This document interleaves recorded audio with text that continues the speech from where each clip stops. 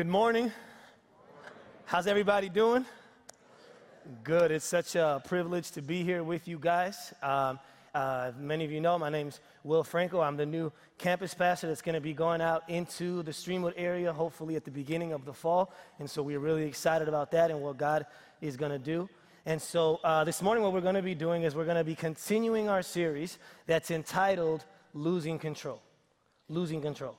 And the reason why we've named this series Losing Control is because it is only when we lose control that we actually start to gain control over the emotions that rule over us, right? It's only when we decide that we will lose control that we start to gain control over the emotions that tend to rule over us. Now, here's what the thing. If you guys were here last week, Pastor Rob began by addressing the subject of worry. He did a wonderful job of unpacking worry and how it affects us. And this morning, we are going to be discussing the subject of discouragement. Discouragement. And then next week, we're going to look at anger. And the following week, we're going to conclude by looking at jealousy. Now, here's the thing. When I first found out that discouragement was what I was going to be preaching on, I laughed to myself.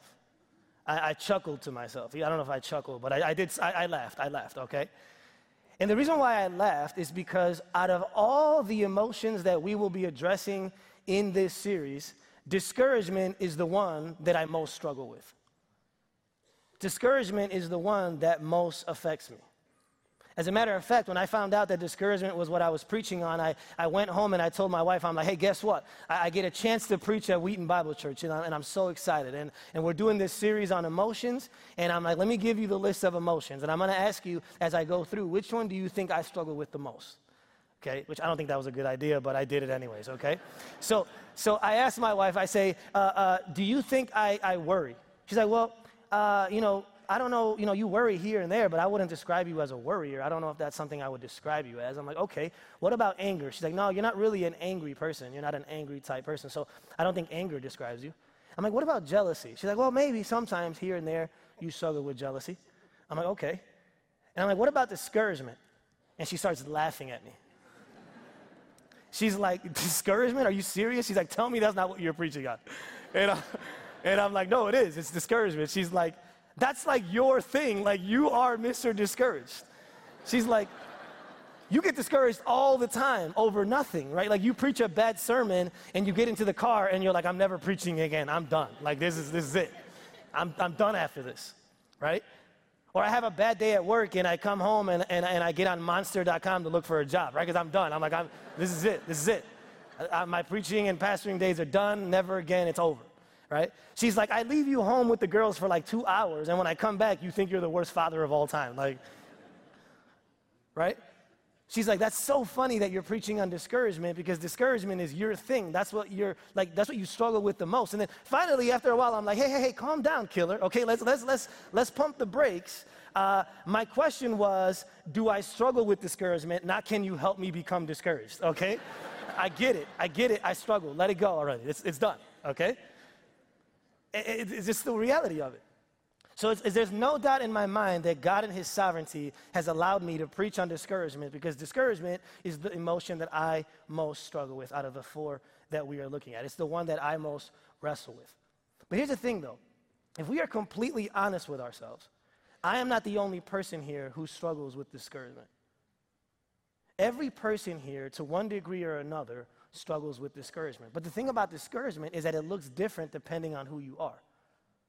So for example, some of you here, you struggle with relational discouragement. Relational discouragement. So you're single and you were convinced that by this time of your life you would be married. So you're relationally discouraged about that. Some of you, you're married and you thought your marriage was going to be something else. Your expectations for marriage were something else. And now that your marriage hasn't hit those expectations, you're discouraged about that. Some of you, you've been married for a long time, and you finally have become an empty nester. And to you, the empty nester years were going to be the best years of your marriage, and they have ended up being the worst years of your marriage. And you're discouraged about that. Some of us have relational discouragement. Some of us, instead of relational discouragement, we struggle with circumstantial, situational discouragement. So for example, you thought you were going to be out of your parents' house by now, and yet you're still there. So you're discouraged by that. And trust me, they're discouraged by that too, okay? Like, they're more discouraged than you are, okay? Like, they're like, let's speed it up, okay? So you're discouraged by that. Some of you, your situational discouragement is you're not as far along in your career as you thought you'd be. Or maybe you're not even in the career that you thought you were going to be at all. Some parents here, you're sitting here and your son or daughter is a prodigal. They're not walking with Jesus. And so you struggle with that discouragement. That's the situation that you're in that makes you discouraged. Every time you think about that, you are overwhelmed by discouragement. So there's relational discouragement. There's circumstantial discouragement. Some of us here, we are struggling with physical discouragement. So you found out you were sick, or you found out that your spouse is sick, or that your child is sick. Or you look in the mirror and you hate what you see. You detest what you see. And so you actually go out of your way to discourage yourself so that you hurt yourself first so that no one can hurt you. If you're going to be discouraged, you might as well be the one that does it. It's what you say to yourself. Or maybe you're married and you're trying to have kids, but you can't have kids. My wife and I, we lost a baby 2 summers ago. It was the most discouraging, most difficult thing I've ever gone through. That's discouraging. So there's relational, there's circumstantial, there's physical. And I think the last one is probably the worst one. It's spiritual discouragement. Some of us are just discouraged with God overall. We're discouraged with his plan for us. We're discouraged with what he's done and what he hasn't done up to this point in our lives. We're just discouraged with him. We're done with him. We're discouraged about the fact that we're not doing more in ministry, or we're discouraged about the fact that by this time in our life we're not more mature than what we thought we'd be. And we're just discouraged. And these examples that I'm giving you, they're big ones, right? Like, I'm not even talking about the day-to-day discouragements that we go through just because life is life. Right? I'm not even talking about when you stub your toe, or when, you get cut off in traffic, or like Rob brought up last week, you get a flat tire, right? Or when you potty train, right? Like potty training, I'm doing potty training right now. Potty training is the most discouraging thing on planet Earth, okay? Like, I'm just bribing my daughter now. Like, I'm like, I'll buy you a house. Like, just please go to the bathroom. I beg you, right? So the examples I'm giving are these big ones. I'm not even talking about the day-to-day things that are going to discourage us as we go. And so what we see is that discouragement is actually much more common, much more pervasive than a lot of us had thought. It's much more common and much more pervasive than a lot of us had originally thought. And so the question that we have to answer this morning, it's not so much do we struggle with discouragement, because it's pretty obvious that we all do, amen? The better question that we have to answer is, what can we do about the discouragement that we struggle with? What can be done about the discouragement that we struggle with? And so the passage that we're going to be looking at, the answer to that question is found in the passage that we're going to be looking at. And this morning we are going to be in Psalm 42 and 43. Psalm 42 and 43 in general, but we're going to be camping out in Psalm 43 verse 5 in particular. Psalm 43 verse 5. So Psalm 42 and 43 in general, but Psalm 43 verse 5 in particular. Now, as you turn there, I want to give you a little bit of background of Psalm 42 and 43, just so you know exactly what's going on. One of the things that's very interesting about Psalm 42 and Psalm 43, the reason why I'm putting these together is because many commentators say that Psalm 42 and Psalm 43 are supposed to be one psalm. And the reason why they say that is because the language that's being used in 42 is the same language that's continued into Psalm 43. As a matter of fact, there's a chorus that's repeated twice in Psalm 42 and then again in Psalm 43. It's the same chorus again, and the chorus is actually where we're going to spend the majority of our time this morning. The other thing that's really interesting about Psalm 42 and 43 is that it's one of the few psalms that are not written by David. They're one of the few psalms that are not written by David. At the beginning of Psalm 42, it tells us that it's a song of the sons of Korah. And what scholars say, they can't really, some of them disagree on who it is, but what they know for sure is that the person who wrote this was a Levite, and he was a musician. He was a worship leader. He was a Levite, and he was a worship leader. And so here in Psalm 42 and 43, we get what I consider the best description of discouragement that you will find anywhere in the Bible. But here's the thing, the psalmist not only does an amazing job of describing discouragement, but he does an even better job of addressing discouragement. He does an even better job of dealing with discouragement. And so in this passage that we're going to be looking at, Psalm 43, verse 5, the psalmist, he gives us 3 steps. He gives us a 3-step process on how to deal with discouragement in our lives. How to deal, confront, and remove discouragement in our lives. And so I'm going to have those 3 steps behind me on the screen. The first step is, he says, you need to examine yourself. You need to examine yourself. And that's found in the first part of verse 5a. You need to examine yourself. The second step you and I need to take if we hope to deal with a discouragement in our lives is we need to convince ourselves. You need to convince yourself, and that's 5b. And thirdly, the third and final step you and I need to take if we hope to deal with the discouragement in our lives is we need to encourage ourselves. You need to encourage yourself, and that's verse 5c. So we're going to begin with the first step. The first step that the psalmist says we need to take in order to deal with the discouragement that we are going to deal with is we need to examine ourselves. You need to examine yourself. Look what the psalmist says here in the first part of verse 5. He says, "Why, my soul, are you downcast? Why so disturbed within me?" Why are you downcast? Why are you disturbed? And so the first step that the psalmist takes in order to deal with, in order to address his discouragement, is he examines himself. He examines himself, okay? And that word there where he says downcast, that word downcast, it means to be sunk down. It means to be dwindled down. It means to be crushed. Why are you crushed, oh my soul? Why are you down in the dumps, oh my soul, is what he's asking. And that other part where he says, "Why are you disturbed within me?" That word disturbed, it means to be in an uproar. It means to groan, to moan. Your soul is restless. Why are you restless, oh my soul? And so the first step that the psalmist takes in order to address his discouragement is he examines himself. He examines himself, okay? There's a few things about how he examines himself that you and I need to take note of in order for us to examine ourselves correctly as well. The first thing that I want you to see here that I think is so important is that the psalmist, listen to this, he is not surprised about being discouraged. He's not shocked by it. And we know he's not because look at the question that he asked. The questions reveal his expectations. He says, "Why are you downcast?" In other words, he's not saying, "What's happening to me? Where did this discouragement come from? God, why are you punishing me? Did I do something wrong? What button am I not pressing? What thing am I not checking off my list?" That's not his response. His response is, "Why are you downcast, O my soul?" In other words, the psalmist, he expects to be discouraged. He expects it. He knows it's going to come, and so when it comes, he's not shocked by it. I think we need to be aware of that because part of the problem with us is that we do not expect, I don't know why, I do this too, but for some reason, you and I are for sure that we are never going to experience discouragement. And so when discouragement actually happens, we don't know what to do with it. We don't know what to do with it. We don't know where to go. Where is this coming from?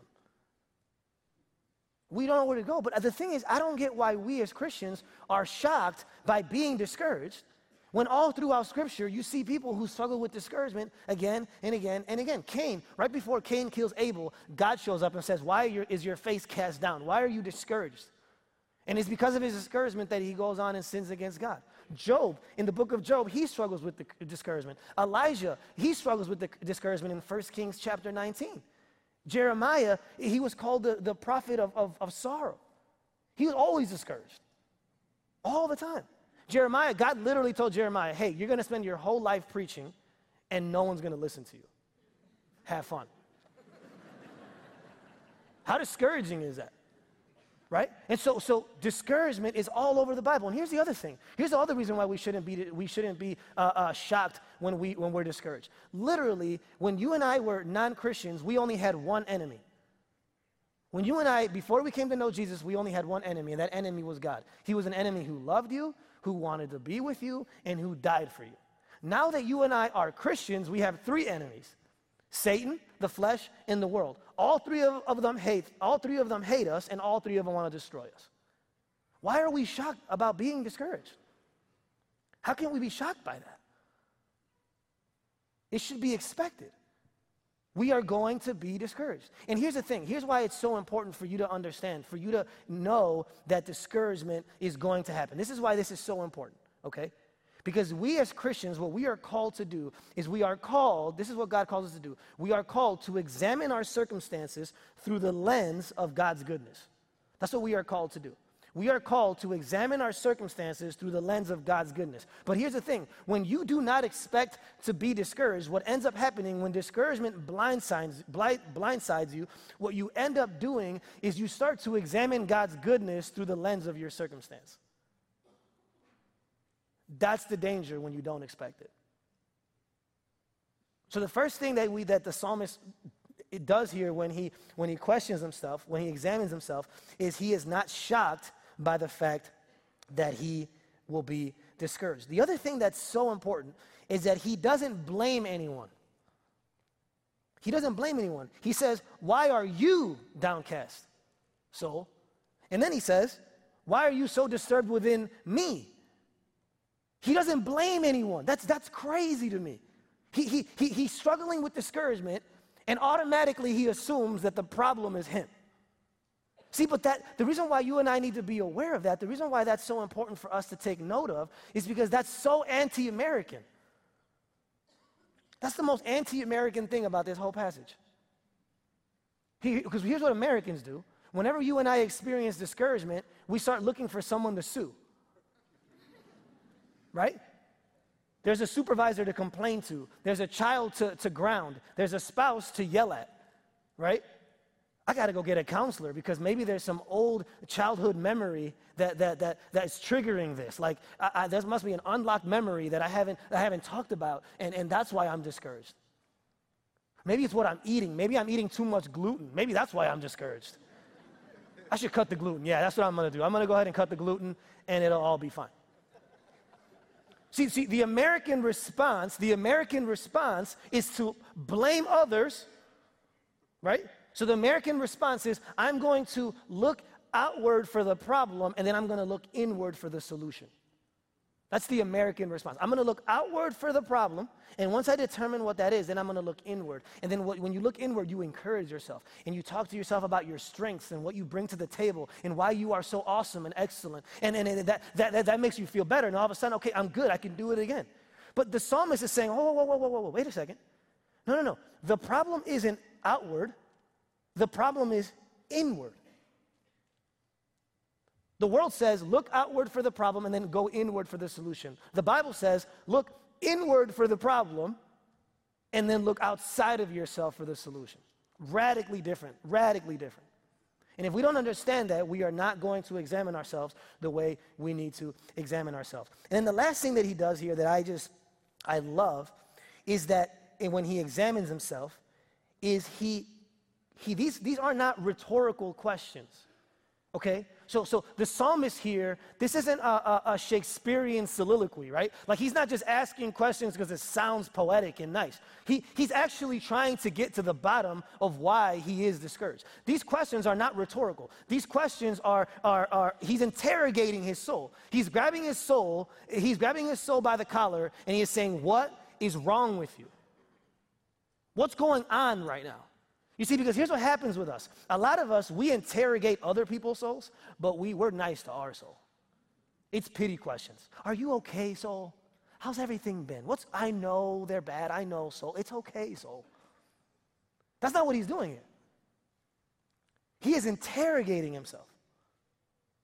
You see, because the psalmist understands, listen to this, that just because discouragement is an expectation, it doesn't mean it's an excuse. Just because discouragement is expected, because we already said it, we should expect it, it's going to happen. Just because discouragement is expected, it does not mean it's an excuse.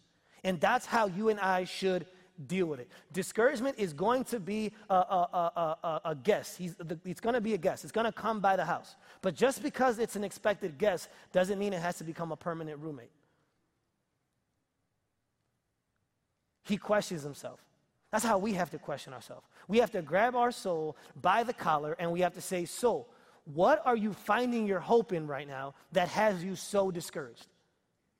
What are you finding your security in right now that's smaller than Jesus that has you so discouraged, has you so down in the dumps? What is it, soul? What are you finding your self-worth in, soul? What are you finding your security in, soul? What are you finding your identity in, soul? Because there's something here, soul, and we have to get to the bottom of it.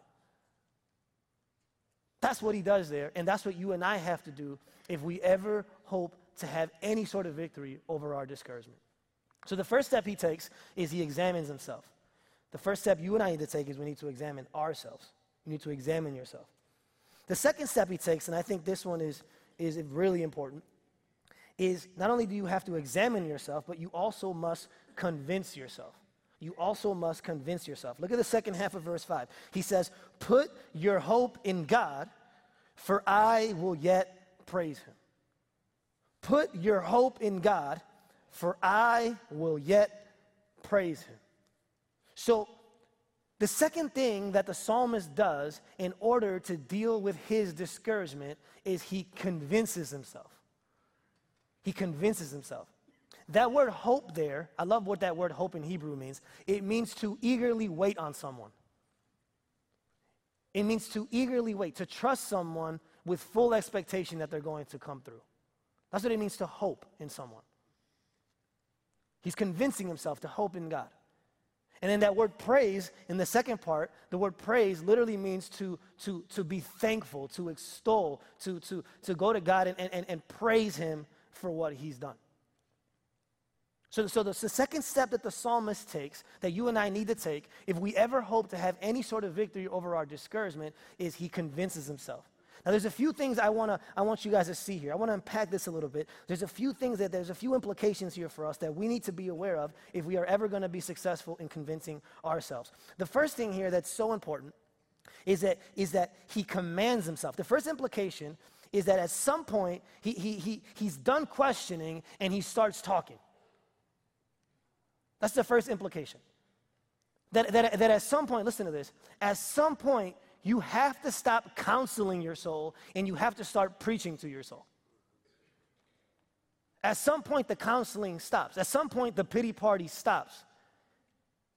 And you have to pump the brakes and you have to start speaking to your soul. Now, I don't know if you guys know this or not, but your soul is a talker, okay? Even if you're introverted, your soul is an extrovert. From the moment you wake up, your soul is talking to you. And I can't believe this kid did this. And I can't believe my husband did that. And I can't believe my boss did that. And your soul is talking, yapping. And at some point, you need to be like, wait, so, shut up. Please, stop talking. Stop. At some point, it needs to stop. At some point, it needs to stop. Martin Lloyd Jones, in his book Spiritual Depression, he says this thing that's so incredible. He's talking about this passage, and here's what he says. He says that when you and I, if all we do is stay in the first step, which is examining yourself, if all you do is stay in the first step and never move on to the second step, which is to preach to yourself, to convince yourself, he says what ends up happening is your interrogation starts to become introspection. Your interrogation starts to become introspection. Introspection is you start to focus so much on yourself, the cameras all zoom in on you, and it ends up leading to more discouragement, not less. In that same book, he also says that part of the reason why Christians are so unhappy, part of the reason why Christians are so discouraged is because they are constantly, they're passively listening to themselves instead of actively speaking to themselves. The reason Lloyd Jones says that we are discouraged is because we are constantly, we are passively listening to ourselves instead of actively speaking to ourselves. So at some point, the pity party stops and you have to tell your soul to suck it up. You have to start talking to your soul. You have to start talking in your soul. Now, the other implication that is so important here about how he convinces himself is that he says, hope in God. Hope in God. That word hope, what it implies, by him telling himself to hope in God, here's what that implication means. What it means is that there was something other than God that his soul was hoping in. See, when you have to tell yourself, when you have to tell yourself to hope in God, what that implies automatically is that your soul was hoping in something else. Okay?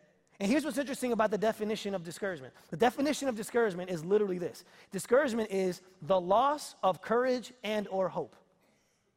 That's the definition of discouragement. It is the loss of courage and or hope. So here's what this means. If you and I are discouraged, then that means that we have placed our hope in something smaller than Jesus, and that thing has let us down. Because if your hope was in Jesus, you wouldn't be discouraged, because he doesn't let you down. But by definition, if discouragement is loss of hope and loss of courage, then what that means is your hope is in something other than Jesus. Something that has let you down, something that couldn't meet up to your expectation, couldn't meet your standards, and as a result, it's let you down. And the other part of the definition is just as important. He says, so he talks about how the definition of discouragement is the loss of hope and the loss of courage. Not just hope, but also courage. I remember when I was in college, I went to Northern Illinois University for a couple years, and when I was in college, the frat guys, one of the things they would do is they would call alcohol liquid courage. Alcohol was their liquid courage. Why? Because if you were to meet that guy on a Wednesday in class, he would barely talk. He would be looking down and mumbling and wouldn't look you in the eye, but then he gets drunk, and all of a sudden, he's the king of the world. Liquid courage. See, some of us, we don't have liquid courage, but we have financial courage. Some of us, we don't have financial courage, but we have superficial courage. So we look in the mirror, and that gives us courage. Some of us, we have a relational courage. So when we're around people is where we find our courage. When we feel loved, we find our courage. See, if your courage is in anything other than Jesus, you are going to be discouraged, and you are going to be discouraged often. You're going to be discouraged, and you are going to be discouraged often. And the last thing, here's a quote I want you guys to, about this. I want to read this quote by John Ortberg. Look what he says about the soul. He says, the soul seeks God with its whole being because it is desperate to be whole. The soul is God-smitten and God-crazy and God-obsessed. My mind may be obsessed with idols. My will may be enslaved to habits. My body may be consumed with appetites. But my soul will never find rest until it rests in God. The reason why you're discouraged is because you are finding your hope in something other than God. So in a weird way, discouragement is a good thing. Discouragement is actually encouraging because it's your daily reminder that you're finding your hope in something other than God. It's your daily reminder. He talks about in verse 1 that he is like a deer panting for water. It's your daily reminder that you are drinking from a puddle instead of the stream. So in the weirdest way possible, discouragement is actually encouraging because it reminds us that we are worshiping something other than God. We are placing our hope and our courage in something smaller than Jesus. And then the last implication I want you to see here about how he convinces himself is he says, for I will yet praise him. For I will yet praise him. That phrase in the Hebrew, I will yet, what it means in the Hebrew, it literally means to do something repeatedly, to do something continually. In other words, the psalmist understands that this process that he's going through, he's going to have to go through it again and again and again and again. It doesn't happen once. In other words, if you take the 3 steps that I just gave you and you apply it, let's say Tuesday at 10 o'clock in the morning, by Tuesday at noon, you're going to have to apply it again. Why? Because your soul is always going to be tempted to find its hope in something else. And when it does that, you will be discouraged all over again, and you're going to have to repeat the process all over again. And so I love that even in the Hebrew, he implies that it's going to have to be something that you do again and again, again and again. It never stops because our soul never stops worshiping things smaller than Jesus. One of the things that I wasn't joking at the beginning, I really, for a long time, struggled with discouragement. I still do in a lot of ways.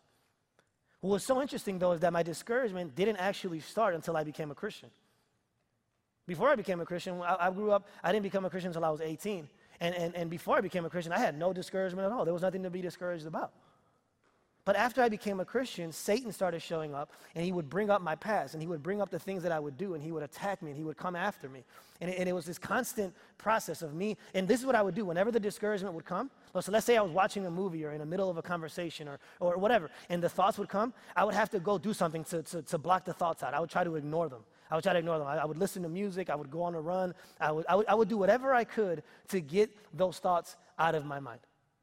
But once I understood this passage, that all discouragement was that I was finding my hope in something other than God, now when Satan shows up and discourages me, instead of ignoring him, instead of running away from him, instead of avoiding him, I embrace him and I say, Satan, oh man, thank you for reminding me again that I am a nobody, that I am a sinner, and that I'm finding my hope in something other than Jesus.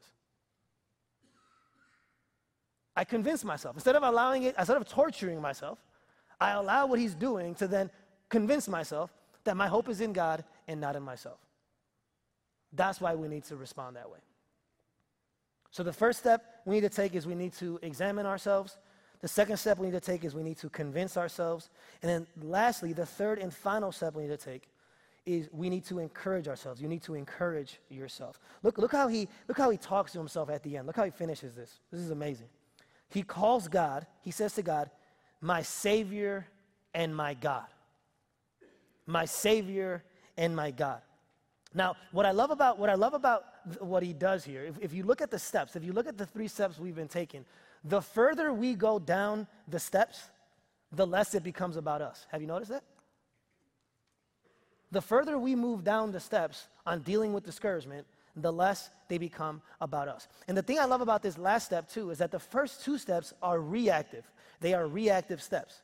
Why? Because you only try to examine yourself and convince yourself once you are experiencing discouragement. But this final step is not reactive, it's proactive. It's proactive.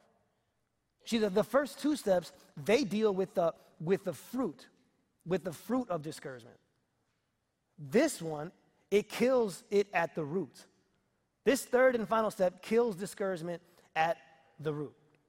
So this psalmist here, the last step he takes that you and I need to take is he encourages himself. He says to himself, he says to his soul that God is his Savior and his God. That word Savior, what it means is it means deliverance. It means salvation. It means sufficiency. God is my deliverance. God is my sufficiency. God is my Savior. That's what he's saying to himself. That's actually the most encouraging thing that he could have told himself. And it's actually the most encouraging thing that you and I can tell ourselves. Reminding yourself that you are not your God and that you are not your Savior is the most encouraging thing you could remind yourself of every single morning when you wake up. See, he's looking forward. He's looking forward to a Savior that's going to, his God who's his current Savior, but who's ultimately going to be a Savior in Jesus. See, so what that means is, if he has reason to be encouraged, then you and I have even more reason to be encouraged, because he's looking forward to a Savior that he's never seen before. You and I are looking back on a Savior that we have seen, right? We're looking back on a Savior that we have seen. That's the most encouraging thing. That's the most incredible part of this. See, the most encouraging thing about this psalm is that this psalm does not point to you. This psalm isn't fulfilled in you or in me. It doesn't point to us. This psalm isn't even about the psalmist. This psalm points us to someone else, to someone greater. See, because in the psalm, the psalmist, he feels forgotten. But this other person was forgotten. See, in the psalm, this psalmist, he feels forsaken. This other person was forsaken. See, the psalmist, he feels abandoned by his friends. This other person was abandoned by his friends. The psalmist feels mocked by his enemies. This person was mocked by his enemies. The psalmist in verse 1 says he thirsts for God. This person felt actual thirst. The psalmist feels crushed by God. This person actually was crushed by God. See, this psalm isn't about the psalmist, and this psalm sure as heck isn't about us either. This psalm points us to Jesus. And that is the most encouraging thing that I can tell you this morning. That is the most encouraging thing you could remind your soul of this morning. Because the gospel, what Jesus did for you on the cross, is the most encouraging message that you can repeat to your soul again and again and again. And here's what's amazing about this. In John chapter 12, Jesus, he is talking to his disciples, and look what he says. He says to them in verse 27, he says, "Now my soul is troubled." Now my soul is troubled. And here's what's amazing about that word there, troubled. Here's what's incredible about that. The Old Testament is written in Hebrew, okay? But a few thousand years after the Old Testament was written, the Old Testament was translated into Greek. And the Greek version of the Old Testament is called the Septuagint, okay? The Greek version of the Old Testament, when it comes to this part, to this verse that we are looking at, where it says, "Why are you so disturbed within me?" Where right there in verse 5, where it says, "Why are you so disturbed within me?" The same Greek word that the psalmist uses to describe himself is the same Greek word that Jesus uses in John chapter 12, verse 27. Jesus says about his soul, "My soul is now troubled." Now my soul is troubled.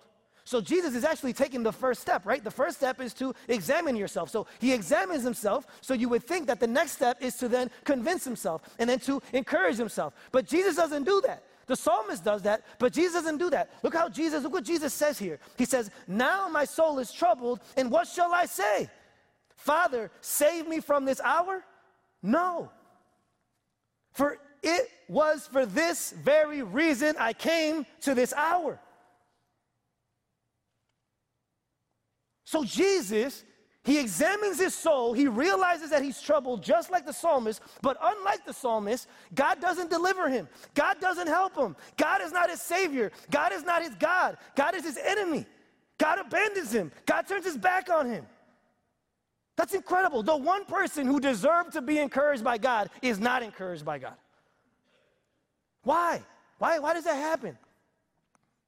Well, here's why. The reason why God, listen to this, the reason why God treats Jesus the way he does. So God, in Jesus, in his most difficult, most discouraging hour, God treated Jesus like us so that in our most discouraging hour, God could treat us like Jesus. That's why he did it. If that doesn't encourage you, if that doesn't lift your soul, if that doesn't transform you, then you don't have a pulse. That's the gospel. That's the gospel.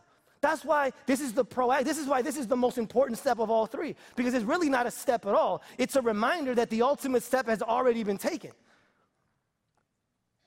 This third step really isn't a step. It's a reminder that Jesus already took the step on your behalf. That's the gospel. We need to take that gospel and we need to encourage ourselves with that gospel every single day, every single morning. We need to preach it to our soul again and again. We need to go there. We need to stay there. We need to chew on it. We need to meditate on it. We need to drink from it until our heart is melted and our soul is totally satisfied. So the gospel, it is because of the gospel. It is because of the glorious, most encouraging message of all time gospel that the next time you and I are discouraged, we can look at our soul and we can say to our soul, "Put your hope in God, for I will yet praise him, my Savior and my God." Amen? Let's pray.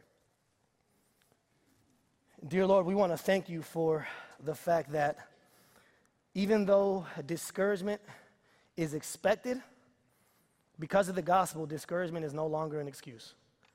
It's expected, but it's not an excuse. Not when we understand the gospel and not when we understand what you did for us.